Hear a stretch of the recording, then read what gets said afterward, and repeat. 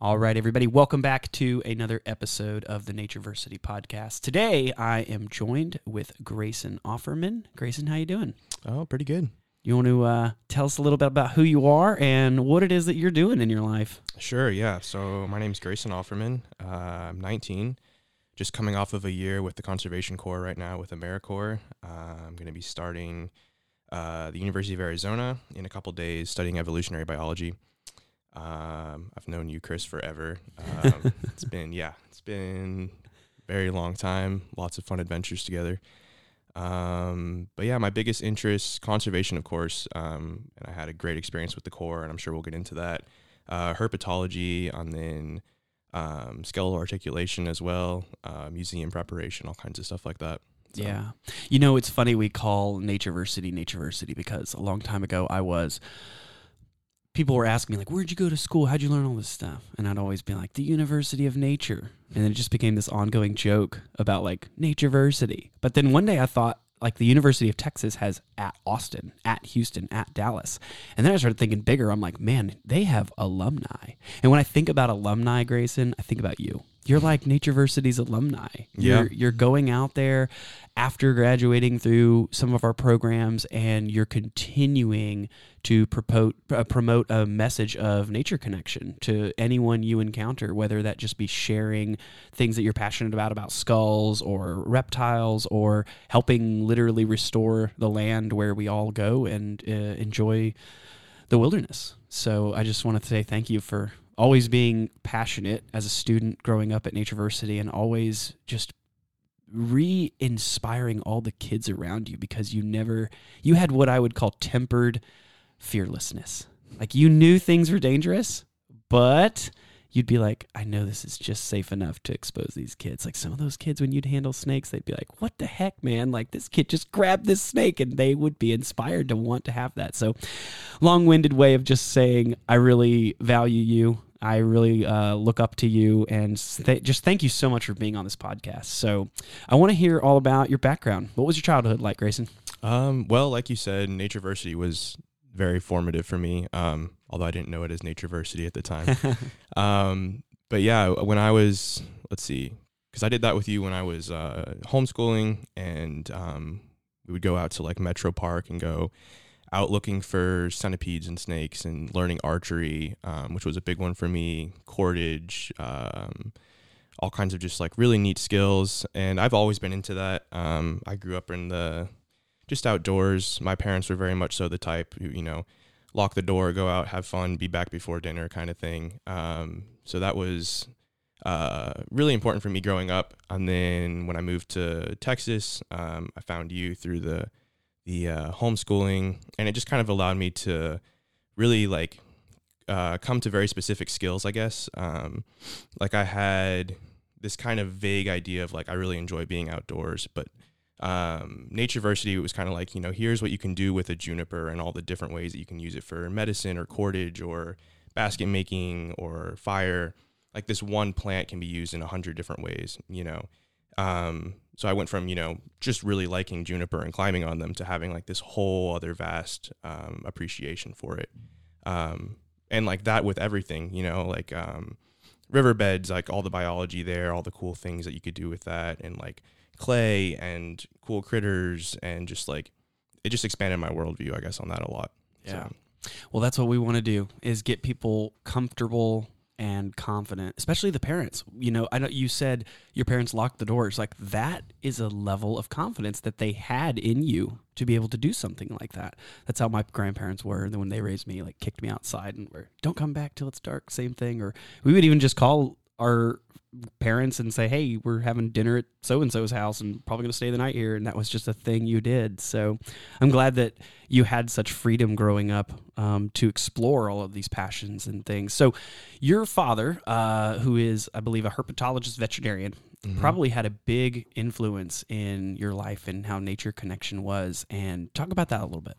Yeah, absolutely. So my dad is a veterinarian. He's kind of an exotics vet. So he does a lot of work with conservation and advises zoos and whatnot, but then he always jokes dogs and cats pay the bills. So he has, you know, That's true. yeah. So 90% is dogs and cats and spays and neuters and Sure. vaccinate, you know, whatever. Porcupines in the muzzle. Yeah. Yes, a lot of that. He had one like last week, like a Rottweiler with like 1,000 quills or something. Yeah. So that's the majority. But aside from that, he also did a lot of exotic stuff, and he kind of built up this reputation of like being the go-to guy for reptiles, especially, and turtles and tortoises, especially from that. And he would always tell like his mom and his dad growing up, my grandma, like, when I grow up, I want to be a turtle vet, which wasn't even really a thing that like anyone knew that was even a potential. But yeah, I mean, he did it. He went all the way. So that was definitely really, really formative for me. And it introduced me to kind of the academia, I guess, of like herpetology. Admittedly, not so much when I was younger, but I would still go to conferences with him. I'd go to his continuing education. So like at 12, I would be learning about the intricacies of neutering a cat, you know, which like I had no real applied interest to, but it was like the coolest thing ever, you know, to learn how to sew up a cat under anesthesia or whatever. So like I've always just kind of loved learning, even if it's some really random thing like that. Do you think if I got you a cat and a surgery table, you could do it? I don't know. I'm just kidding. Yeah, we'll have to see. Hopefully it never comes to that.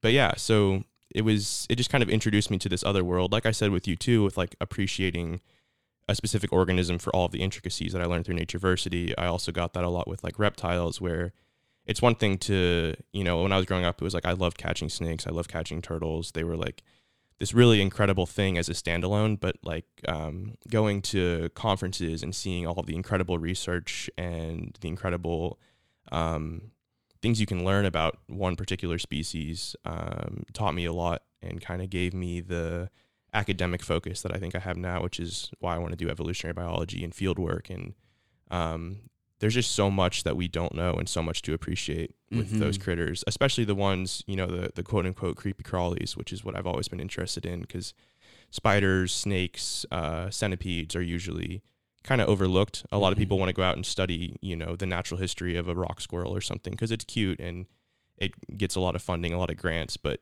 there's more that we know about species like that than these kind of like hidden or like benthic things that are overlooked a lot.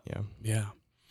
There's definitely so many creatures, like I was talking about Allison yesterday, who was on the podcast, and the canopies that we don't know about. And I'm just so perplexed. You know, what's funny is I tell the kids, sometimes they ask like, how do you know all this? And I'm just like, I just study nature, and it's really exciting to me when I go out there. But what I tell them is, you know, if I were to spend a whole lifetime, like 100 years, let's say, just in Austin, I still wouldn't know it all. You know, so now like let's extrapolate that to the state of Texas, and now let's go to the United States, and now let's go to the world. And here's the most amazing part is, let's say you have 1 million lifetimes to do the whole world. Let's say it's going to take that much. During that millions of lifetimes, all the evolution has taken place. So you now got to go back to Austin and restudy Austin, because what has changed for all those lifetimes that you're gone. So nature to me is just a never ending. It's like being really, really thirsty, and you just can't quench your thirst. Yeah. That's nature to me. And that's what I love about science too, is it's like, it's so tantalizing, because the more you understand, the more you realize you don't know. Yeah, exactly. When I was like 9 or 10, there was a bunch of news articles about like, well, we're going to clone the woolly mammoth. And, my 9 or 10-year-old brain was like, I can do that. I can do that in the garage. So I like went out, bought a bunch of genetics books, and I was like delving into it. And then I think that was the first time I was like, oh my gosh, this is so above my head. I mean, obviously, but like your 9 or 10-year-old brain is like, I have test tubes, you know, I can use so. But there are people out there who definitely apply themselves, and I guarantee you, if you were to apply yourself for a while, you would slowly figure out how to do that. Yeah. It's like humans, that's one of the remarkable things about humans is their strive, you know, to accomplish things and to be able to work together and to facet, you know, tools together to help achieve those goals. We were discussing the other day, what is the difference between animals and humans? And somebody said, well, the fact that we make tools to make other things. And I was like, well, wait a second, primates make things to get other things. And then they had to, you know, backtrack that to, because humans have the ability to tell a story that is completely concocted from their own imagination. That's now what they're saying. ultimately like separates us from primates, because primates can't do that. So what are your thoughts on that? You think that's true? I don't know. One of my other interests, for sure, if I wasn't going to go so into biology, is like literature and philosophy. Sure. And I loved having conversations like that, because it's so hard to like discern what exactly separates us, I guess. Yeah. I don't know. It's such a rabbit hole, because there's always like, at the end of the day, we're still animals, and it's also like kind of centric for us to be so focused on like what makes us different when there's so many things that make us the same too. And like the more and more we realize, like there was, I was reading an article, when was it, a couple months ago, that was saying something about how like chimpanzees and orangutans are kind of in their like own stone age.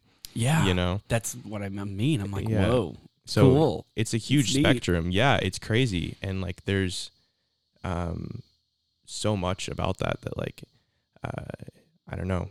Yeah, there's a picture of a chimpanzee like using a spear that it fashioned like to hunt fish.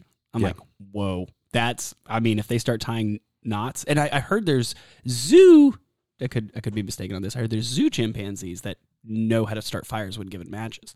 Now clearly matches are like that's a very modern tool, but I wonder if with time you could show them like hand drill. I'm sure. I mean, right? I used to know how to start it with a Bic lighter until I took Natureversity, and now I have 14 different ways, Right. Yeah, and that was a period of a year? Like, I mean, who's to say? You know? It's really cool to know that is happening, because I just find it as part of being an animal. It's like progression, Yeah. Like you just got to go forward. I don't know. Maybe some people are okay with stagnation. Yeah.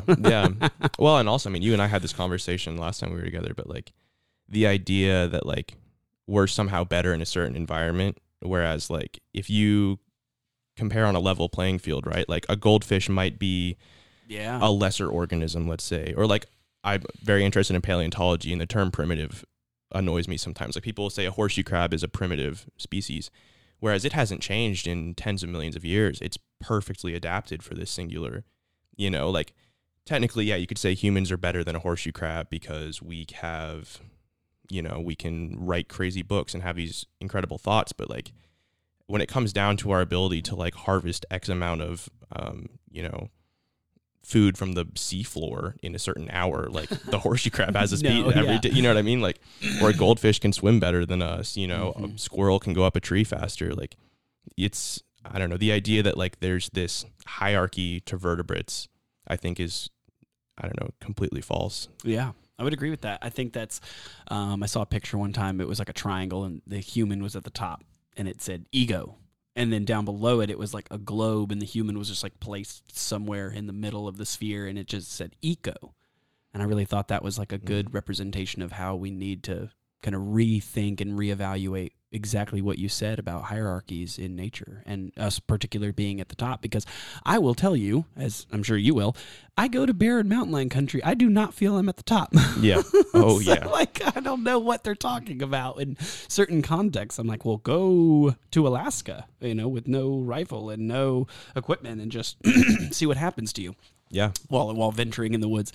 So you obviously had a very unique and special upbringing, having so much influence around, and you were in school, and during school, I remember you were breeding reptiles. So can you tell us a little bit about breeding reptiles? Yeah. That was one of the things that I got from my parents, who were kind of in that world, but my dad breeds turtles and tortoises, kind of it's called like zoo stock. So like zoos can only keep a certain amount of whatever species of turtle, tortoise, really any species, because of their funding and everything else. So they'll go and have people who basically have genetic banks for keeping, let's say like a rare mud turtle. So in the private sector, there will be people who just breed and maintain those genetics so that if we ever want to do like a reintroduction, we can pull from multiple different lines so that it's the best possible individuals to reintroduce to a certain ecosystem. So I kind of grew up with that understanding through my dad. And then I got really interested in geckos, especially from an island chain called New Caledonia near like New Zealand, Australia, that region. Just these incredible geckos, really biodiverse area. Would love to visit sometime, but I got really interested in crescent geckos, which are fairly common in the pet trade. And I got a pair and I started breeding them and selling them at reptile shows, and it just became like a kind of a fun little like side hustle. Meanwhile, I was learning so much about their natural history. Yeah. One of my science fair projects in elementary school was like figuring out what kind of fruit they liked the best. So it was also this opportunity for me to kind of have like a captive population, if you will, that I could do like natural history experiments with, because a lot of the things that we know about species come from private collections or captive husbandry. Yeah. So. You know, geckos are so unique to me. And I think for those of everyone listening to this podcast, I bet a lot of you see geckos around your house. But it's so weird how you don't see those Mediterranean geckos, I believe, how you don't see those in non-urban settings. I've never found one like pulling out a wood pile in the middle of the woods. Yeah. I always see them somewhere near a urban area. Do you know anything about those Mediterranean geckos that you can share with people listening who might see them and think, I know more about this now? Yeah, absolutely. Those are actually an invasive species that were brought over. Last I heard, the current theory is that they were brought over from houseplants brought in from the Mediterranean. There hasn't been really any attempts to eradicate them because they don't really compete with anything, since we don't have a native arboreal gecko, like climbing walls and trees. We do have geckos in Texas. Out west, you can find them, the desert banded gecko, the genus Coleonyx. They're all over the Southwest. They're really cool. But there's not a lot of really concerns about them being invasive. I think that would probably be why they're more isolated to urban areas, though. But yeah, they're kind of neat. I think they're really neat. Yeah, I loved catching them when I was younger, and they're everywhere. I had one get stuck in, like up underneath your cabinets on the lower side near the floor. There's sometimes like cobwebs and soft stuff get stuck. I had a little baby gecko get stuck in the cobweb, and then the cat noticed it. But the cat picked it up by the cobweb. So it didn't hurt the gecko at all. So I was able to I was like, what do you have? Because she doesn't, when she slinks away in this certain way, I know she has something in her mouth. And I watched her run away. I was like, what have you got? So I ran over there, and he was about this big. And I let it outside. And I think the people don't look to eradicate or do anything about those things, because my understanding is they just keep out all the little pest bugs that are going to crawl into your home anyway. Oh, absolutely. Right? And so I think about that when I see wasps around my house too, like for the garden. I'm like, I don't want to kill those wasps because the same reason. I feel like they're just out eating little critters that are going to get in my garden later anyway.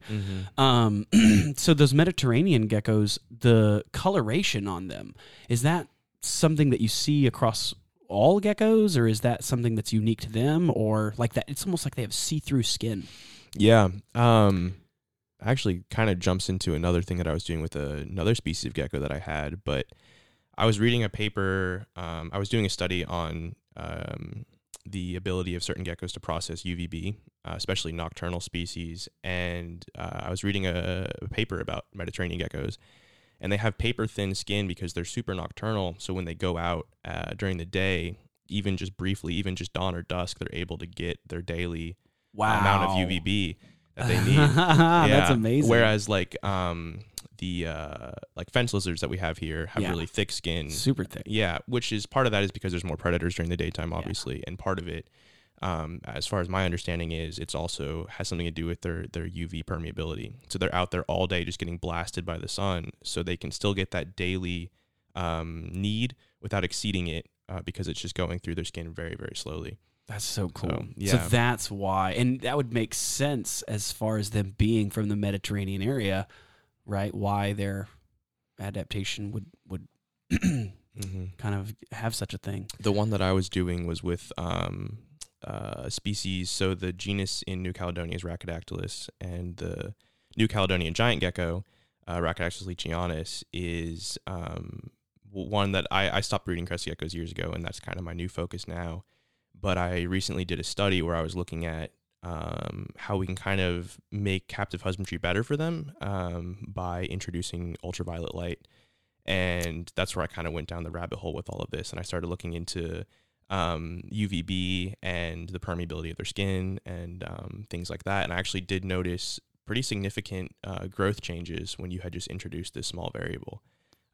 Like we were talking about how we have so much to learn about different organisms. And like, I think captive husbandry, especially whether it's zoos or private sector, like there's so much that can be done to improve breeding and the quality of life and just so much there. Yeah. What about you were talking about turtles. I'm like curious about those. What type of turtles do y'all have there? Not like all of them, but the ones, I think they're called staccatas. Staccatas, yeah. I was like, is that what it is? Those are cool. Those are one of my favorites. I heard this might have changed, but as far as I know, they're the third largest species, potentially debated. But they're from sub-Saharan Africa, and they're massive. I mean, you remember Gumbo, who we have in the front yard. He's just... You still have him? Yeah. Yeah. Oh my well, I mean, they're going to live for 150 years. I know. I'm burdening my great-grandchildren with all these. But, yeah, that's probably the most impressive, like, size that we Gumbo, I love it. That is such a cool turtle. Yeah, well, they all start with G's. It's just a thing that we started randomly by accident. So we have, like, Gumbo, Greta, Gertie, Grady, just a bunch of all staccatas. Yeah, all of our staccatas are G's. That's so cool. Apart from that, all kinds of different species from Mexico, Asia. Some of them are captive, like zoo stock, like I was telling you about. Some of them are just fun ones, like the staccatas. So spectrum. If people who are listening to this are interested in getting into owning a reptile, like what would you say is like the intro reptile to things, and maybe go down the line of like lizard, snake, turtle? Definitely not a turtle or tortoise. No, as much as I love them. As far as when you first start out, yeah. They just are. They have a lot of requirements, and if you think about where they live, they have a large home range, a really diverse diet. There's just a lot of things that can go wrong. You see the little red-eared sliders at like fairs a lot, which is terrible. Those usually only live for like a couple months if you're doing really the best you can being new to reptiles. As far as things that I would get, ball pythons have always been one of my favorites that I recommend to people. That was one of my first reptiles. They're great. I still have Camo is what I named him. Camo. Yeah. I think geckos, of course. Crested geckos are great. Leopard geckos can make pretty good pets as well. A little more difficult, totally different kind of environment. There's also ones that like are commonly recommended that I wouldn't recommend, like a bearded lizard. Okay. They just have a very specific diet. They need a certain amount of vegetables and fiber with calcium, and if you don't nail it, they're prone to a lot of pretty bad health problems, especially like metabolic bone disease. So really just sticking to crested geckos, ball pythons, corn snakes are another great one. Yeah, and there's a bunch of research online. And I always tell people too, like before you buy any pet, you should have the cage already set up, everything ready, absolutely dialed in. It's like you would, if you were buying a fish, you would already have a tank already set up with the proper water and everything. Like just gonna leave it in this bowl for 3 days. Yeah, exactly. But like people do that with reptiles because it's just this different. They're like, oh, it'll be fine in this little container while we just get everything set up after we just bought it. And it's like, please don't do that. You know, especially because like my dad's a vet, so I have that perspective too. I've seen it when it all, goes wrong. And just there's great research and books and information, obviously online. Being online, not everything's great, so double check anything you hear. Sure. And a lot of vets and breeders too, if you're buying from someone at a reptile show, they're going to be more than happy to talk to you about how to take care of it. If you want to go to Petco or PetSmart, then I would recommend kind of expanding your information source. Sometimes the people there don't really they feed it crickets every couple of days, but they're not gonna be able to tell you the intricacies of the captive husbandry. So I would buy it from like a breeder or someone who's like, this is their everything kind of like they know everything they can possibly know about this one species that they have taken care of for a decade. Yeah. So yeah, always go to the best source. I'm the same way. How big do bearded dragons get in the wild? Like, can they get huge, or are they about that size that you see some of the larger ones at? They're about that standard size. Yeah. Yeah. Where are they from? I believe they're from Australia. Australia. Yeah. Okay. So a lot of the ones in captivity too, we have this idea that like the body shape and size that we see in captivity is kind of artificial. Like they're not that large and fat and lethargic. Like the ones in the desert in the wild are going to be like booking it. You know, they're not just going to be sitting there like waiting for you to put them on your shoulder or something. Right. Like that's not. That's so funny to think about that. Yeah. There's a lot. What kind of creatures do you think, maybe let's say this, that you've seen as pets that you're like, why would you have that? Like, have you ever seen or heard of anybody owning something that you're like, no, that's not smart? It depends on the person too. Yeah, like I'm sure. There's always someone who can do some species right, of course. I think some of the giant snakes are just like, I don't know, they're pretty funny to me when people have, you know, this like massive boa constrictor or reticulated python or something, and they bring it to the reptile show and they get like the shock value and people taking pictures with them. I think they just like the like kind of the clout that comes with that. Okay, like that makes sense. Big monitor lizards as well. You know, what's the biggest monitor lizard? I mean, in the genus would be Komodo dragon. Oh, okay. Yeah, which are you can't get because they're super protected. Yeah, but those guys are huge. Yeah, why would you want one of those things? I know. Yeah, well, and like I was at a zoo one time talking to the curator, and he was like, "Oh, like, you want to come see our Komodo dragons?" And I was like, "Well, of course." Yeah.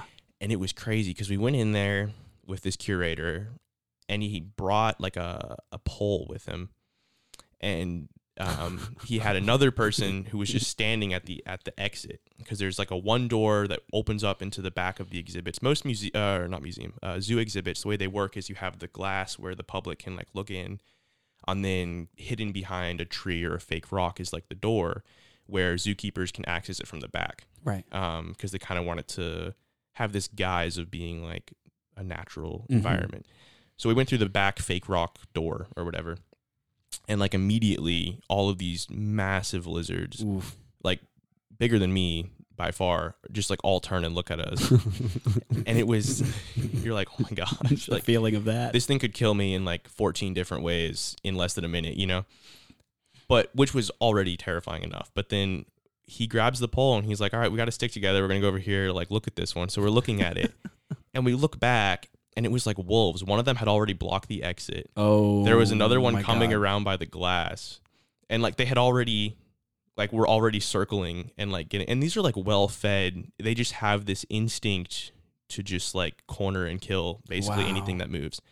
On the islands, the Komodo Islands, people die every year because they just get eaten. Like there was some German tourists a couple of years ago that like they didn't really find anything left. I think they found like a camera or some shoes or something. Like, yeah, and it was so like he was like, all right, yeah, I think it's time for us to get out of here. So he like goes with this big old stick and is like actively like pushing them away as they're like just cornering us. It was the craziest. Wow. I mean, it makes for a great story, but I was like, oh my gosh, like yeah. Was he like a experienced zoo what are they called, curators? Yeah, I guess. Yeah. I think this was a while ago. I think he was one of the head veterinarians as well. Okay, so he totally knew what he was doing, and he knew to expect that too. But for us, it was like total shock value. Yeah. We're like, oh my gosh, like, that's probably what he was getting at. I'm sure. But like they're velociraptors truly. I mean, they'll take down massive game like in packs like that and corner. I mean, really fast and agile creatures that are able to still like corner like that is pretty incredible. Yeah. I always thought that they were the sneak up on you and bite you and then follow you for days type. They do that too. They do that too? Yeah. So they're just, honestly, that's something that warrants more research, is just the hunting patterns. I'm sure there's so much to uncover there. Yeah. I wonder if people are just going ham with drones right now, just researching all that type of stuff. I'm sure. That would be the best. I mean, well, maybe the annoying like thing might deter them as far as like, what is this buzzing always over my head? But they might behave differently because of that. But yeah, I'm super interested in how Komodo dragons live their lives out there. It's so fascinating that you say that people get killed every year. I'm like, shouldn't that be a warning to everybody? Like, don't go out there. I think they have closed it down a lot more. Okay. This was a while ago when I heard that, and I think now, is it Indonesia that owns I think it's Indonesia that owns the Komodo Islands, but regardless, I think they've limited it a lot more. Yeah. I think these tourists were like in the 80s, or I don't know. I'd have to look into it again, but yeah, that's crazy. that saliva of theirs, I saw this, oh God, what did they do? They took like a ham leg and a ham leg, and they let the Komodo dragon bite the ham leg on this one, and then on the other one, they let a human bite, right? And the deterioration within 3 days, like this thing was just gelatinized, gone. But the human bite actually shocked me. The human bite was so it very much looked like the same thing that was going on over here, just in a very slow pace, because the necrotic tissue and the rot that was probably like, obviously our saliva compounded with the dead leg, but it was really shocking. But seeing what that Komodo dragon did to that one hog leg, I was like, dude, that is goo. So this probably was happening to you because can you explain a little bit about what is that venom and what happens? There's a lot of research on it right now. And honestly, researchers haven't really come to like a great conclusion that everyone agrees on. But Varanus, that whole genus, there's so much that we don't know. There's evidence that it might just be like symbiotic bacteria and like this like just crazy amount of incredibly terrible bacteria that are able to survive in a Komodo dragon's mouth. And then there's also a lot of evidence that there's venom involved too, which is personally what I can't imagine there's not. So there's people who think it's not actually a venomous monitor. Yeah, there's people who think that it's bacterial. Wow. Talk about a symbiotic relationship. It'd be pretty crazy, yeah. But also, like, I think there is a lot of evidence that there is venom. Yeah. I also haven't looked into it in like a couple of years, so that might all have changed by now. But I know other Varanus species, there's also evidence of venom. So it just depends too, because that entire group is really diverse in what they eat. Like I have one of the skeletons that I'm working on right now is a Nile monitor, which has like these crushing teeth because they just eat mollusks. So it's almost like, it looks like round, like river stones is what all their teeth look like. Yeah. Just for crushing power. So obviously something like that wouldn't be venomous. Whereas like a crocodile monitor or something that's like eating birds has like razor sharp teeth that are just made to lacerate. Like it would be more likely to at least look for or expect venom in a species like that. So it's just an incredibly diverse group that, a lot of people are looking into the morphology and trying to find like venom glands, or looking into the microbiomes or chemistry of the saliva. And yeah, there's a lot of really interesting stuff happening with that. Yeah. I want to know about that, because I know we know about venomous snakes, hemotoxic, neurotoxic, and I wonder what category that venom would fall under. Yeah. I was at a research thing with biology of the pit viper is what it was called, and some of the research with all of those venoms is incredible. You know, I mean, and that was just pit vipers. But like how it can change geographically, how it can change by like the prey items available. I mean, it can get so dialed in certain populations just to be like the most lethal. It's pretty incredible stuff. Yeah. So. And here in North America, our most venomous snake is the Mojave. Is that right? Yeah, that's definitely one of them. The Mojave rattler. Yeah. In the Mojave Desert. So far west, Big Bend area up to El Paso and into, what would that be? New Mexico, all the way there, right? All over the Southwest. All over the Southwest. That's definitely one of the most venomous ones. Halluria is another species in like California that's also. What's that one commonly called? Halluria. Halluria. That's a great question. I can't think of the common name right now. It'll come to I me. get that with trees and plants too. Yeah, I know. It's like Sceltus laevigata. They're like, what is that? I think it's hackberry. There's a lot of dangerous animals out there, and we want just our listeners to know, like, be careful. And that's what I always tell people is just know before you go. Like, know what it is that, and particularly this is the one a lot of people overlook, is the weather. Like, what are cycles of weather that could be potentially fluke and dangerous, but also fluke and dangerous animals and plants and things like that. So I just wanted to... Oh, real quick, I had a question a while back when I was thinking about you talking about your dad being a veterinarian. What's an animal that he may has, operated on or done something with that you were just totally blown away by? Like, oh my God. What... Dad, what did you just say you operated on? Or who brought in what today? Was there anything that you're like, somebody brought in a porcupine or somebody brought in and you're like, why do you have this? There's so many. Oh, no. There's so many. Good. Also, it's... Please tell me one is an ostrich.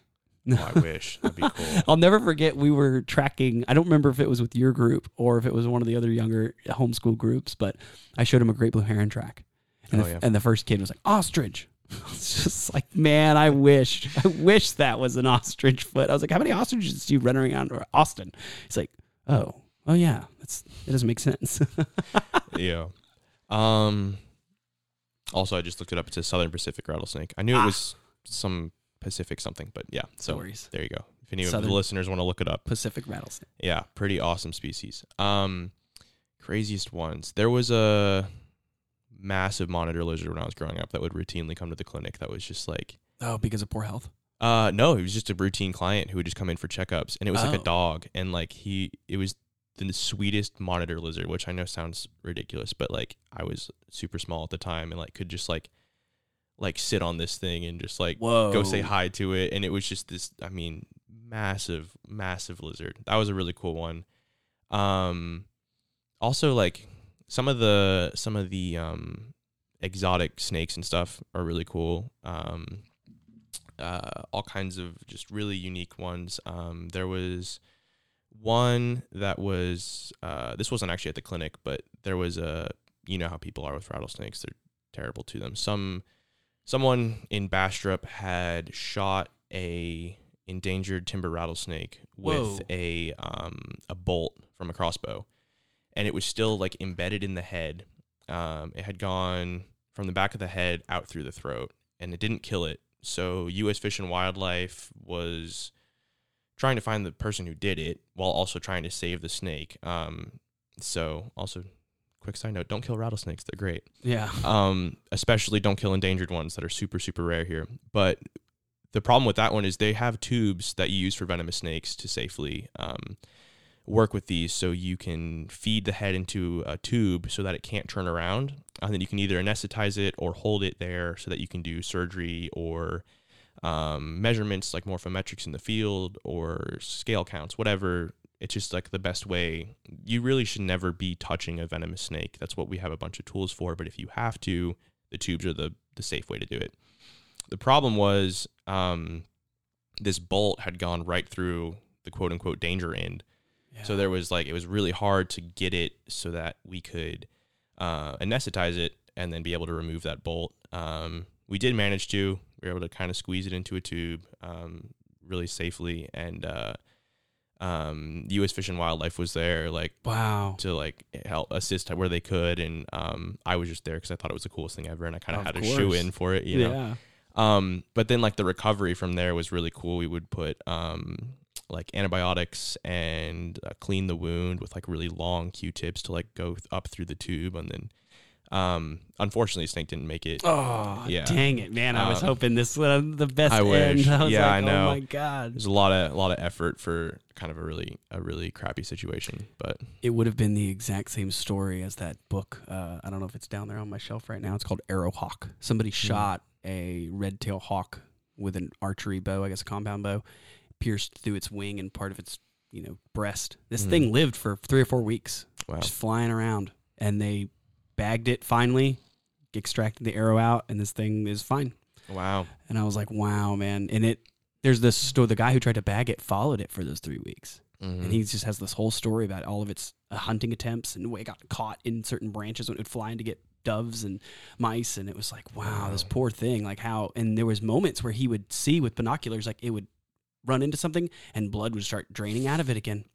And he just said he just felt so terrible. And if you want to read the story, it's like I said, it's called Arrowhawk. It's a really beautiful book for kids, and it's a true story. But man, I would have been so impressed if that snake had made it, dude. Yeah, because getting shot through the throat, I know, and having to repair that. Well, and then the good thing and bad thing about reptiles is their metabolism is so slow that they take forever to get better, but also take forever to die.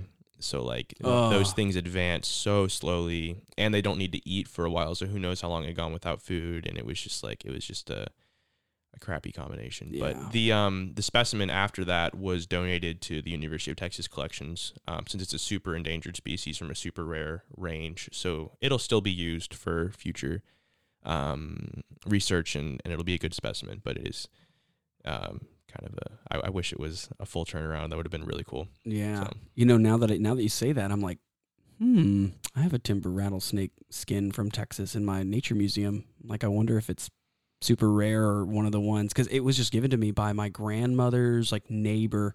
Killed it because it kept going over to my grandmother's house, and she was like, "What do we do with the skins?" She's like, "Give it to my grandson." So I want you to look at it. Yeah. And when we get done, you can tell me what you think. It's big. Wow. It's like wide. Wow. Like a big old monster. Yeah. So for people listening, what is it? What are some things that people can do to not be bitten by these things, in your opinion? I mean, at the end of the day, you really it comes from some level of mutual respect. Like, venom in an ecosystem is incredibly valuable and incredibly important, and snakes don't want to use it unless they have to. Yeah. And for a lot of snakes, not all, but for a lot of snakes, it's not strictly a defensive measure. Like, it is to take down prey and to feed. So snakes are coming at any scenario. Not that they're necessarily conscientious of it, but biologically they don't want to have to bite you. And they're going to do everything they can to avoid you. I know there's a lot of stories of people be like, "Oh, it was coming right for me." And in a lot of cases, especially with like moccasins, like you and I were talking about earlier, like that's because its safe place, its hole, its hide is right behind you, and it's willing to risk getting around you to feel somewhere safer because it doesn't know what's on the other riverbank, or it doesn't know if there's another predator waiting for it. Snakes will very rarely actually come at you because that's just not how they're programmed. Mm-hmm. As far as not getting bit, I mean, obviously there's the just being really careful in the outdoors. I go to snake heavy places all the time because it's one of my hobbies, and I have friends who have had, we call them legitimate bites. An illegitimate bite, which is actually something that they'll write down in the emergency room if you come in with a snake bite. So an illegitimate bite is you were handling it, you were doing something silly, usually situations that start with, "Hey Bobby, hold my beer," kind of thing. Right. You're coming after the snake, or you're trying to tail it, or you're just not being that's respectful. Called an illegitimate bite. Mm-hmm. Negligence. Yeah, actually one of my friends got tagged by a hillary because he just stepped over a log and it was on the other side and it bit him in the ankle. So things like that can happen. I mean, it happens to anyone, But that was classified as a legitimate bite. Right, because he was out there looking for them, but he wasn't harassing it. Right. He was doing everything respectfully. He was being really careful, wearing jeans, all the things. It's just, I mean, that's how the outdoors is. Sometimes things don't go as planned and you have to just adapt to it, you know? I mean, you of all people have respect for that, Yeah. So, but definitely the first thing is just a mutual respect for the animal, and the animal doesn't want to mess with you. On top of that, don't handle it. If you have to move it, you can call a number of people in the Austin area, or really just animal control in general. And also too, like killing a snake and or moving it, that ecological niche is still going to be there. So the likelihood of another snake coming in and filling that is also pretty high. Right. So if have a really mature, just massive adult Western Diamondback, let's say, and you remove it from a field, first of all, wherever you move it to is probably not going to thrive very well, because either there's another snake that's competing in that new area, or it's just all of its certain game trails, all of its known honey holes for hunting, or like it just changes everything. Yeah. I've heard that the success around like animal, relocation is very, very low. Yeah. Yeah. Still better than the alternative. But just something to keep in mind.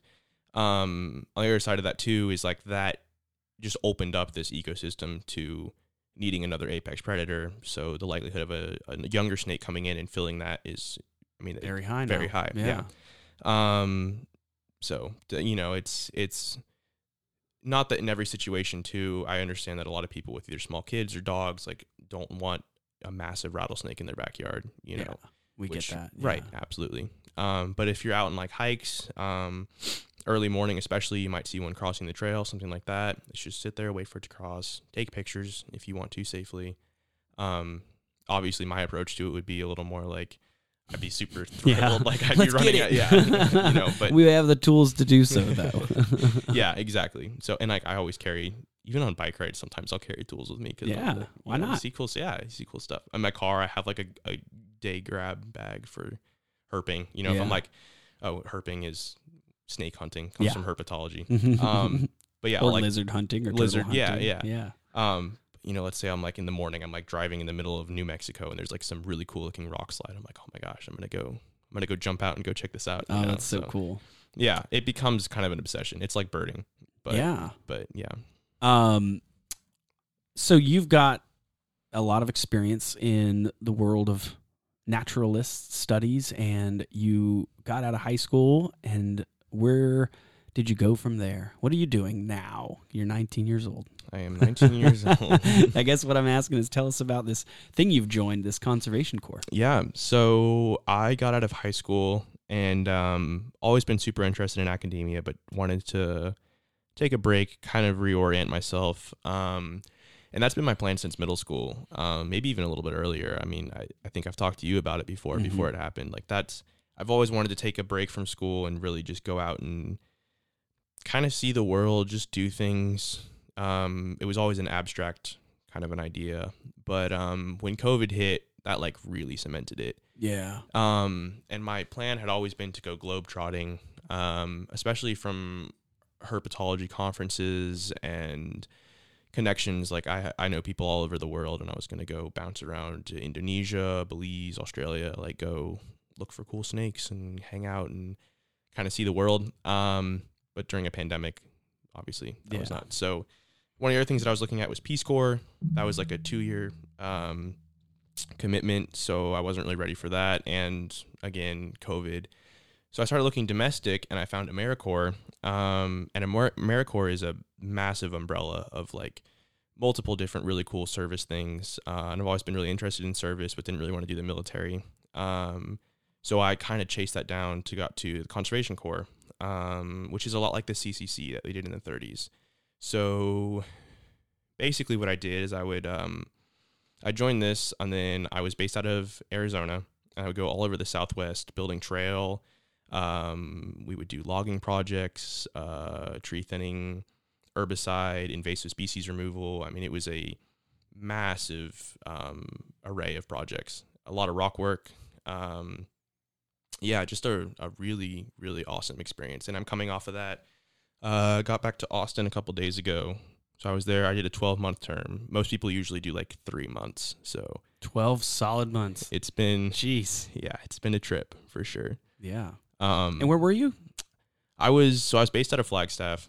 I spent probably 10 or 11 of those months in Arizona, and would occasionally bounce out of state. Are you allowed to pick where you go? Yes and no. It depends on what projects are available. It kind of depends on the amount of corps members that we have. They're usually sort of flexible. So like I loved the Grand Canyon. That's where I started last summer, and I was able to request to go back there at the end of my term. But you can also request like, oh, I really want to try herbicide, let's say, which I did, and invasive species. And then I was sent to Bosque National Refuge to go work on projects there. So there's a little bit of leeway, but there's also contracts. So you kind of get a little bit thrown around too, which is also kind of part of the fun. Some of the projects that I got thrown on, like it was a total shot in the dark, and ended up loving them. So nice. Yeah. And when you're there, like what are some of the, like how does it all work? Like let's say is it like, you said you didn't want to go the military route, but is it like military recruitment? Do the Conservation Corps and the AmeriCorps go around to high schools and look for people wanting to do this? And what is their, task beyond, my idea of like the CCC, what you were saying it's very similar to is like the people who I think built like Big Bend trails and stuff like that, right? So you were in Flagstaff and kind of based out of there, and were you going into various national parks to do projects? Were you doing research? Like the Conservation Corps ideally is like infrastructure in these mega parks, right? Yeah, absolutely. So we would go into national parks quite a bit. National parks, national forests, or Bureau of Land Management land. Yeah. Was our primary focus. There was a couple urban ones that we had. Like one of the ones recently was Flagstaff during monsoons. The infrastructure was not really built to deal with that level of rain, and it's getting worse every year. So we had a couple of months where it was just sandbagging is what we called it, where we were just making thousands of sandbags and placing them all over the sea. I mean, it looked like a war zone. It was crazy. Like, it looked like a video game or something. Yeah. So that's outside of our typical work, but we were able to get it through the AmeriCorp grant because it was in Flagstaff. It was kind of an at-home situation and still conservation. Yeah. But the majority that we did, so like I signed up for the Grand Canyon, and I just did a 3-month term, which 80% of Corps members do. They do 3 months in and out. They have a great experience and they leave. So I figured I would just start with that. So I signed up for the Grand Canyon. It was a special project. I got shipped out there, and it was week on, week off. Well, almost. So I have 8 days where I'm working. You work a 10-hour shift, and then you do camp life. So we trade off chores for dinner, dishes, all of those things, and then you sleep in a tent. And then keep at it for the whole way. So you have 88 working hours on Hitch is what we call it. And then you have 6 days off in Flagstaff to pretty much do whatever you want. I would usually go explore. So once I got my car out there, I would just go to southern Arizona and look for snakes. I would go cruise over to New Mexico, look for stuff there, just explore national parks. And like, it's really cool because now I'm going to college in Arizona and I'm like very well versed in all these really awesome spots. But the canyon was mostly trail work. So we were on the South Rim, the Bright Angel Trail, working with the mule packers. And that was really cool. The Marlboro man from like the 80s commercials riding the Bronco. Yeah. He was a packer at the South Rim. So I was Ed Forbes. So like I was hanging out with the Marlboro man building trail. Like, really? Yeah. Wait, what? Yeah. The guy? The man himself. Yeah. I thought that guy died. No, he's still keeping on. Whoa. He's like one of those people who just like refuses to stop working and wow. just like how old living is he? it. He's got to be like 70, 80. Oh, at least, yeah. Wow. But he's just still out there. Away. Still out there on a mule. Does he still smoke cigarettes? Oh yeah. Oh my like god. A fiend. And he was how so people funny. do that? I know. He was the best. I mean, like, just salt of the earth. Like, I remember wow. one time. Oh, I bet. We were working in the dirt pits because the problem with the Grand Canyon is it's obviously all water flows downhill. So all the dirt on the trails is gone after every rain event. So you have to bring in dirt from the rim or from a dirt pit where they mill it out and then put it on mules with quick release bags and dump it on the trail again and then tamp it down and then just basically wait for the next weekend when it's all going to be gone again. Like, it's crazy. Uphill battle. Why don't you just put some rebar in there and start throwing logs down in there? They have timber checks too. Okay. But those also in the dry rot from the canyon, they're gone pretty quick too. Jeez. But yeah, that's one time, crazy. so our entire crew was like out there just killing it in the dirt pits, and he came up with his mule string to do the first round, and he was like, "Oh, I wanted to bring you all a treat, so I made these for you." And he pulls out like a Cinnabon thing with like the wrapper still on it. He's like, "It's a family recipe," and he's like handing out these Cinnabons. It was like a pre-packaged. Yeah. Nice. He was just that kind of guy, just like so funny, but great guy. Sherwin too was another packer. Just these like just fantastic people. Really awesome to work with them, but yeah, I mean, it was crazy, and people too, like, because we had radios, so we kind of get the behind the scene of a national park. Like, we are not tourists. Like, we're seeing the dirt pits and the craziness behind closed fences, and people don't realize how much it takes to run a national park like that. I couldn't imagine. And people also too, like, the American public has this idea that national parks are super safe because it's a national park. It's the Grand Canyon. And like, they're not. Like, they're like, well, they are as much as they can be, but it's still the wilderness. It's still nature. That's part of the allure of it. And like, the things you would hear over the radio of just the craziest stuff, like rock slides and crazy wildlife and like people getting like hurt and having to have medevacs because when you're in the canyon, you have to get like helicoptered out and just like, it was pretty cool. It was a pretty incredible experience. So, and that was only like my first 3 months of the Corps too. So. Yeah. Well, you were telling us that there were some bizarre and strange experiences that you had. Yep. While there. You want to tell us a little bit about those? Sure. Yeah. One of my favorite projects was Picket Post, which is kind of near the Superstitions. It's in a similar area as the story of the Apache Tears, where a bunch of Apache warriors were cornered by the U.S. military and chose kind of like a death over dishonor, and leapt from the cliffs.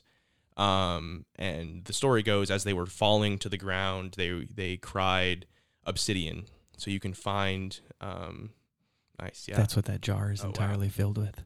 Super cursed, by the way. Oh my God! Get it out of here, Aiden. So at the base of that cliff, you can find the tears of the Apache natives. So because of that, it's ancestrally cursed land where we were, and this was a backcountry project, so we were super isolated. It was a team of 5 of us, so we were 18 miles from anything. And there's the Arizona Trail, which runs, I think it's like 800 and something miles, basically straight through Arizona, kind of dodges around a little bit to see some of the sights, but there's a lot of thru hikers. But that's pretty much it. This was one of the most secluded passages of the Arizona Trail. So like we were there for 2 or 3 hitches, and we saw maybe like 3 people.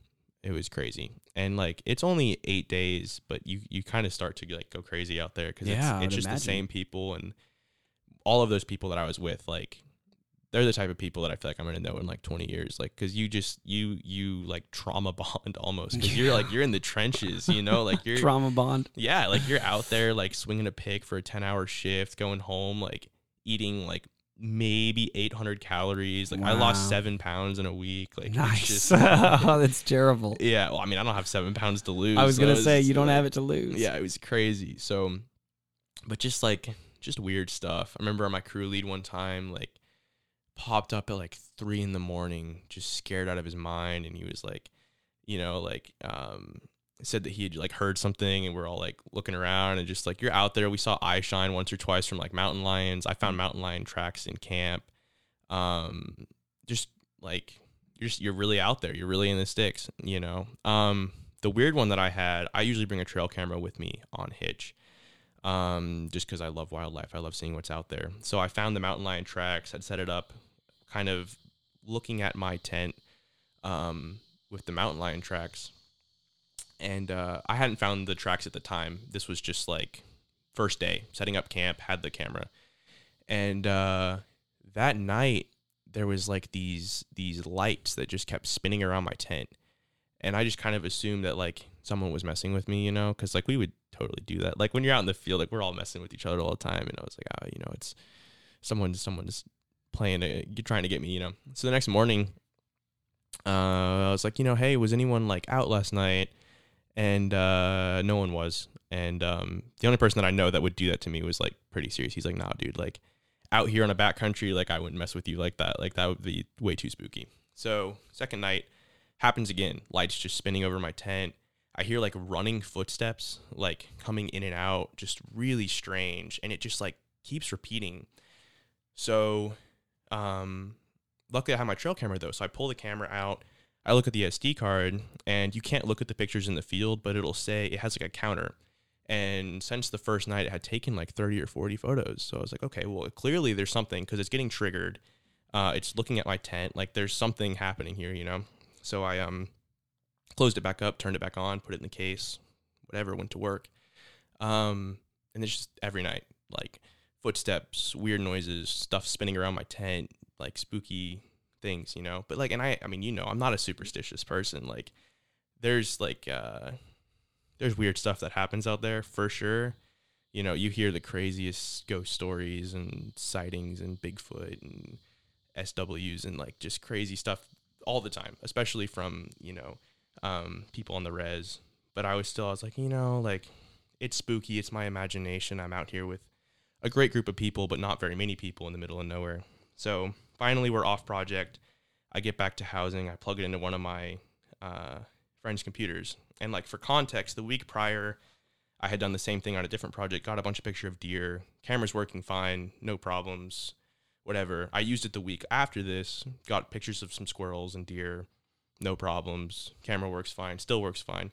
Plug it in, pictures come up, a bunch of error codes, and it's like none of the pictures will load. And then it just says failure to read on every single one. And then they all just start self-deleting from the computer. No. Every single photograph. Yeah. And then now I just have an empty SD card within like 30 seconds of plugging it in. I was like, oh my. Wow. Yeah. I still get goosebumps from it. I was like, oh boy. What? Yeah. Hell, So, dude. It's crazy. Unbelievable. It's crazy. Went back the next week, same project. And like, in backcountry, everything goes wrong. So like we ran out of water. Like my crew leader got an infected eye and had to be evac'd out. Like there was a crazy hike that we had to do with tools. Like my feet were bleeding at the end of it. Just like everything just went and hit the fan. It was just, wow. Yeah, crazy out there. So. See, my brain always just wants to like figure out what that type of stuff me is. too. Because I'm just like, man, there's got to be a scientific explanation for all of it, right? Yeah. Well, you and I, of all people, are right, really, right. We're like, man, what could that be? How bizarre. The footsteps coming in and out at like a rapid pace, the lights over.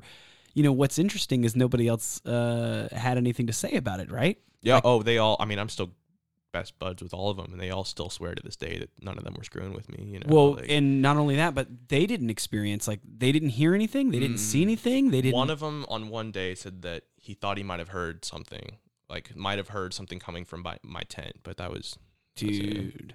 Yeah. See, I think I would have done the same thing you did. I would have put, because I have battery packs everywhere I go. Mm-hmm. I would just plug my phone in, just click that sucker on, just leave it charging and recording all night. Mm-hmm. Like, man, I would, if the data off that got deleted too, boy howdy, something's weird. It was a backcountry. So bizarre, because that's what people want when you hear stories like this. They're like, yeah, okay, we're evidence or else, right? And you're full right. of it. I know, it's everything about it is like a perfect yeah, but that's so bizarre, man. Like I want to say that I've heard a story similar where a friend was like, man, something keeps happening, and that the photo.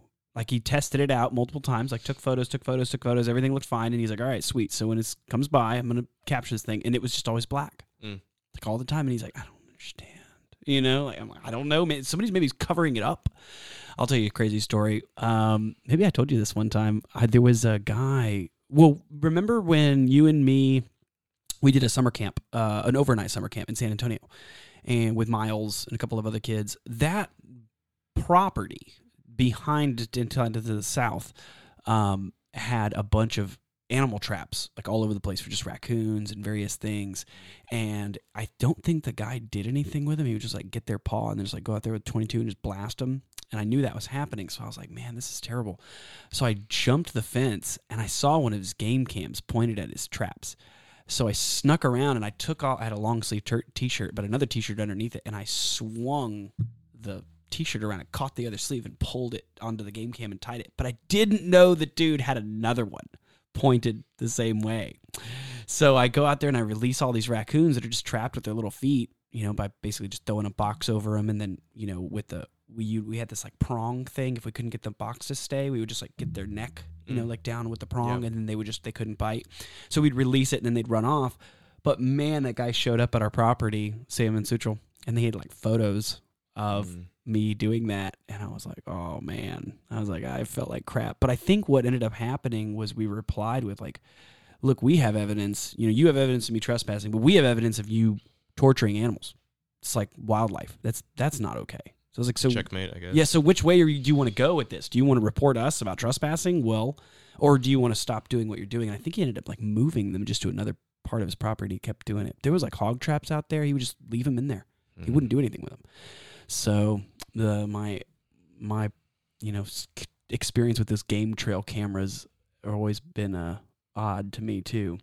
So, but man, that's a wild story you told. That is a really wild story. And does anybody else have anything like that happened to them? Like on, maybe what I mean is when you were coming in, was there anybody else who was already there and been like, man, these crazy things have happened to me like that too? Or was that the first time the AmeriCorp was like, what? Oh yeah, there was. On this project, we were the first ones there and the last ones out. So I don't know if there was anything else that happened to anyone else there. Oh, that's so spooky. But other projects, yeah. We had a Bigfoot one like 2 years ago. Tell us about that one. The Mogollon Rim. I think I'm pronouncing that right. It's part of the Prescott National Forest, and like I will say to the side, Prescott, I was there for 3 or 4 months, and that's also one of the spookiest places I've been. Because, like, I think it's very normal to have that feeling of, like, kind of being watched wherever you are. But, like, I live out of the woods, and I always have far before this, like the woods is very much so my home, and like you can kind of fight that feeling when you get it, and it's like you also learn, especially when you're out there, to kind of like watch the birds and other animals because they can give signs of predators, and like you just get in tuned with it, and it stands to be one of the most just intangibly creepy places I've been, where like it's just like every time you're out, like it's just weird. Like there was one, we take GPS, and my second 6 months with the Corps, I was an assistant team leader. So I was basically like first mate to the crew lead. And one of my jobs was to go and record GPS. And we saved it for the last day. I don't remember why. There was some logistical problem.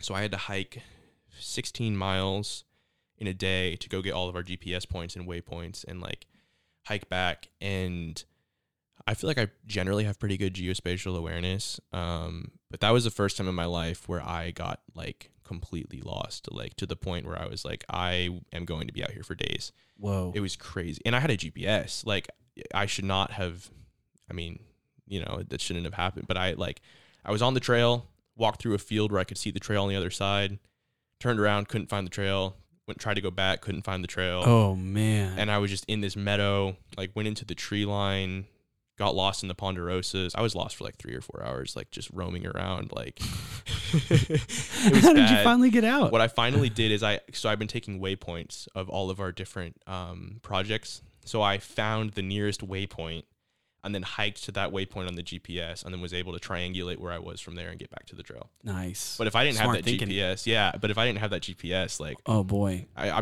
would have had to just follow the sun and just basically head until I knew where there was a fire road, to the west, and then just keep going. I'm very confident I would have eventually found it, but it might have taken a day or two. And if I hadn't come back to camp, like they could have sent out a search and rescue. And I never told my crew leader this. Hopefully he's not listening because I didn't want to freak him out because I felt bad that I got lost. But like stuff like that, like just the Prescott Wilderness is crazy. It's like the Pine Barrens of the Southwest. Like you can go out there and just disappear. Wow. Now you make me want to go. You should. I love the Pine highly Barrens. recommend it. Yeah, the Prescott that's one of the places that I really do want to go back to and like do a backcountry by myself out there and like bring a 22 and disappear for 2 weeks, like that would really be amazing. Yeah. So, but that was just one of the craziest ones. And there was 2 years ago ish, there was a crew out there that had heard about the Mogollon Monster, which is like the Prescott Wilderness's Bigfoot. Some of the indigenous peoples in that area say that it's the spirit of the white man who like came in and was like pillaging the natural area. But there's been stories about it forever that he's like 8 feet tall, glowing red eyes, not necessarily like super aggressive, but territorial. And I've also never been a huge Bigfoot believer, just because we don't really have any ecosystems in the U.S. that could support a giant ape. You kind of need like tropical Ecuadorian areas like the Congo to really be doing that. But regardless, I was skeptical. Sure. But I heard this story from a couple Corps members. One of them who was like best friends with the crew leader who was actually on this hitch. But they were out doing paperwork from the GPS, the assistant team lead and the crew lead, and they were in a riverbed. And they heard these footsteps approaching, and they assumed it was either someone going to use the restroom or like a bear or something. And they look around this bend in the river, and there's just this massive creature just like sitting there staring at them. So they both like jolt up, and it charges them and like goes right up against them, brushes one of them, and then just keeps going and like disappears into the woods. So they like heard about the monster, like associated it with that, like brought in the rest of the crew, had like crew meeting, decided to evacuate, packed up camp that night and left, drove out. And like the Prescott where we were was a 6-hour drive from Flagstaff, 6 or 7 hours. Yeah. And like Prescott's not that far from Flagstaff. So it was 2 hours on a highway and then 4 hours down a country road. So you're deep, like really, really deep. And I was the first hitch to ever be sent back to that area since that incident happened. And because like even the conservation organization that I worked for like took it seriously. I don't know if because they were concerned about it or because they just didn't want members to feel unsafe. But yeah, I was like, You're like, send me. I know. I want to go. We were like the first group to just get. I would have instantly. My first thought would have been, what's the substrate that they were on? Because that would have been the first thing. Is like, did it leave any tracks? Yeah, no, it was all like alluvium and like because it was a riparian zone. So yeah, that was my thought too. My personal inclination is that it was like a bipedal black bear, because that is a recorded thing where black bears will kind of stagger around on 2 feet. I also have hesitancy about the fact that his eyes were glowing because that lens, the name's escaping me right now, but the lens at the back of the eye, primates don't have that. So for it to be like a Bigfoot, it would either have to be like a super evolved like group or a lemur, which doesn't really make a lot of sense. Some other kind of prosimian primate. You're talking about like when you look at a cat's eye and like right when you shine a light. Mm-hmm. Yeah, because like coyotes, wolves, things like that. Yeah, humans don't have that. Right. No other great ape has that, but bears do. So like the fact that they shined a light and the eyes glowed too also kind of makes me wonder. Yeah. Regardless, it was a good campfire story. Oh, you know? yeah. And especially because we were there, so we told the story to we had a bunch of new Corps members who were brand new to the Corps, and we're like, oh, do you guys know where we are right now? Like, let's initiate you properly. Yeah, I was like, do you know what happened in these accursed lands? 18 months, like we made it sound like a whole wow. But yeah, it was a good story. So yeah, so that's what I think about. Is what you said, which is you didn't want to go to college. And you wanted some experiences, and that's how I've always been. I mean, you probably know that is like, I don't care about all the other stuff. Like, I just want experiences. That's all I care about. Yeah. And so I will literally go into debt to just have like a really cool experience and to do something really exciting and unique. And that's amazing that there's an opportunity for people to just take, kids who want to go do something like that, but like you said, not join the military, but still be a part of something. And so I'm glad that the AmeriCorp is still around and it's still a thing. Do you get paid for doing that? Sort of. So we're still volunteers. Is it like a nonprofit? It's got to be like a nonprofit. You said you're getting grants and things like that. It's like a nonprofit for profit.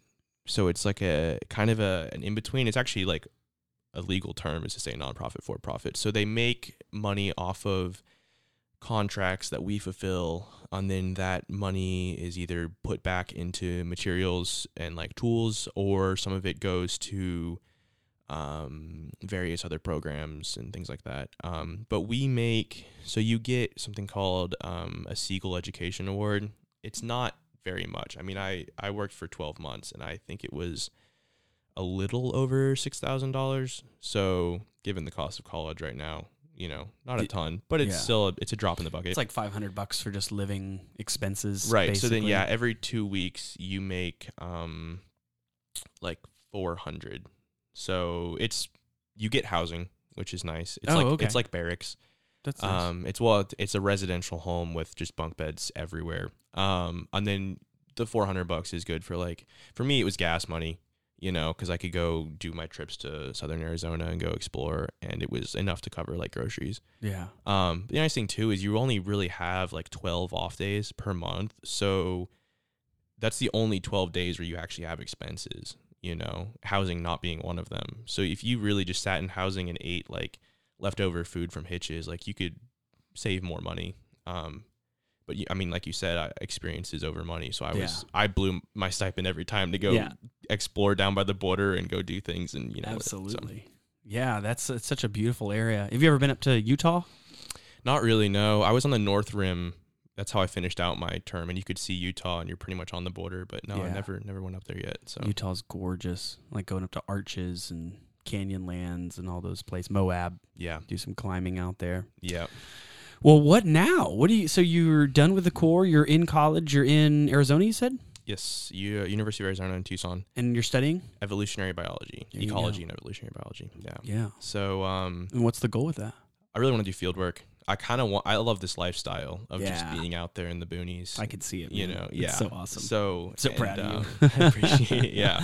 It's been awesome. So, and like the Corps was good for that, for really cementing that for me. Because I mean, we were really truly in the trenches out there, and if I can still love it doing all that stuff, then like I feel like it's for me, you know? Yeah. But I want to do research, ideally like herpetology. I was looking into zooarchaeology as well, which is kind of cool, where you're looking at like zoological specimens on human archaeology sites and trying to kind of like draw conclusions as to why they're there, whether it's like burials or pets or food. So that's one that I might look into as well. Interesting. I like that. Yeah, both require like an undergraduate in biology, so I have a little time to decide. But sounds good. Just want to be out there digging or looking for stuff, you know. Exploring all day. Always. I know, man. That's what I did. I was like, how do I just like play games and goof off? And I didn't want to grow up, but I also like wanted to live in the woods, and I just wanted to be outside every day. And that's all I wanted to do. And I was like, man, we got to make this a reality. And that's how Natureversity was born. So those of you who are listening, don't give up. I always tell the kids at school, I say, you know, there's people out there. Like I know this lady, Neon Emu. She was like the best hula hooper in the world. Well, that's what she claims. And maybe she doesn't claim that. Maybe I just saw her one time and was like, she's amazing. No, I've seen her a lot of times. But she did that. You know, like she was like, I want to be a hula hooper. And now she makes hula hoops that, you know, they provide for her well. And there's that. And then there's that guy who's like the fastest gunslinger in the world. He's like a 6-year-old kid. He's like, I'm the fastest gunslinger in the world. And now he is. I and saw people, that, yeah. Like CBS like calls him out to like just shoot watermelons and stuff. He's like, don't blink, you'll miss it. And they're like, what happened? And he's like, you missed it. And so just put off 6 rounds. Yeah, you're like, what the heck? So I tell the kids all the time, it doesn't matter what it is that you're doing, just as long as you, I say ikigai, right? There's 4, like a Venn diagram, 4 circles. And in the top circle, it's that which you are good at, right? And you're really good at shooting guns and making hula hoops and stuff. It's that which the world needs, right? The world needs entertainment. The world needs inspiration. The world needs dance and theater and art and music. So there's that checked off. You got that which you're passionate about. And obviously, if you're good at it, you're probably passionate. And then finally, it's that which you can be paid for. Mm-hmm. So when those 4 circles come together, right there is a little star. And that star is known as ikigai. So the goal for Natureversity and all of these kids is, I think, what you've done, Greyson, which is find your ikigai. It's like you don't know, how it's going to exactly fall into, place, this big puzzle. But in the end, like you've got this idea that you want to do something with it. And that's what I want all of the people listening to this to find. Don't do something that's going to drive you into the ground and make you regret life at the end. So I am just really enthralled by you following this dream of yours. And I know your parents are too, and your sister as well, and your whole family. So, and your friends. Right. So we're all just super proud of you. And thank you so much for coming on this podcast. And you got to talk to your dad to come on next too. Yeah. Because he would tell me a million stories too, I'm sure. But there's anything else you want to leave us with? No, I don't think so. I do like what you said about the ikigai. Like I was actually heard about that like last week. I don't know. It's all of those things, like no one's ever just like born good at something, and like with my stuff with skeletons, which I'm like really delving into right now, it's, that's something I knew nothing about until some random project that I did in middle school and met the University of Texas curators. And like, they're like, hey, here's this chemical process and these dermestid beetles and all this stuff. And it was a rabbit hole. I know. That was it. And now I'm like, I have a freezer full of like some of the rarest mammals I could probably get and just like crazy stuff. And like, it's given me an appreciation too for like, the natural history I always thought was like the live animal, but there's so much that we can learn too from like the other aspect, and it's like, if I could do a zooarchaeology route with that and like passionate about it and make money from it, like, or herpetology, like, that would be the dream. So let me know when you are cleaning out anything and you're getting rid of things from nature, because we will put them in our nature museum. I want to eventually have like a museum, where it's just like everything is on the wall. Maybe not obviously here, but somewhere at the school. And man, that would be amazing, because I know you've got a nature museum honestly, you could make that a business, Greyson. You could just open up a darn museum of all the stuff that's in your house. This is so cool, man. I should, honestly. That'd be you pretty should. Neat. Yeah. That would be a wicked. I would go. I'd be like, heck yeah. It's like going to Six Flags, but cooler. Yeah. And then have you as like the person just leading the tours, telling the whole stories about all those things. Mm-hmm. I'll never forget that you have that human skull. I'm like, I don't know why. I've always wanted a human skull in my possession. I know you have one. I'm like, dang, it's so cool. Yeah. But in like not like a weird way, but like I literally love skull study. You know, that book right next to you is like just all about skulls. I want to make a T-shirt that says IID Vomers. It's like nobody would get that. It's just like, what are you talking about? It's like esoteric T-shirts are esoteric beautiful T-shirts. thing. Yeah. Well, again, thank you so much, and we look forward to having you on again when you're back in Austin again, and absolutely, we'll catch up more. Sweet, awesome. Thanks, Greyson. Yeah, thank you for having me on. Yeah, y'all take care, everybody. We'll see you next time. Bye-bye.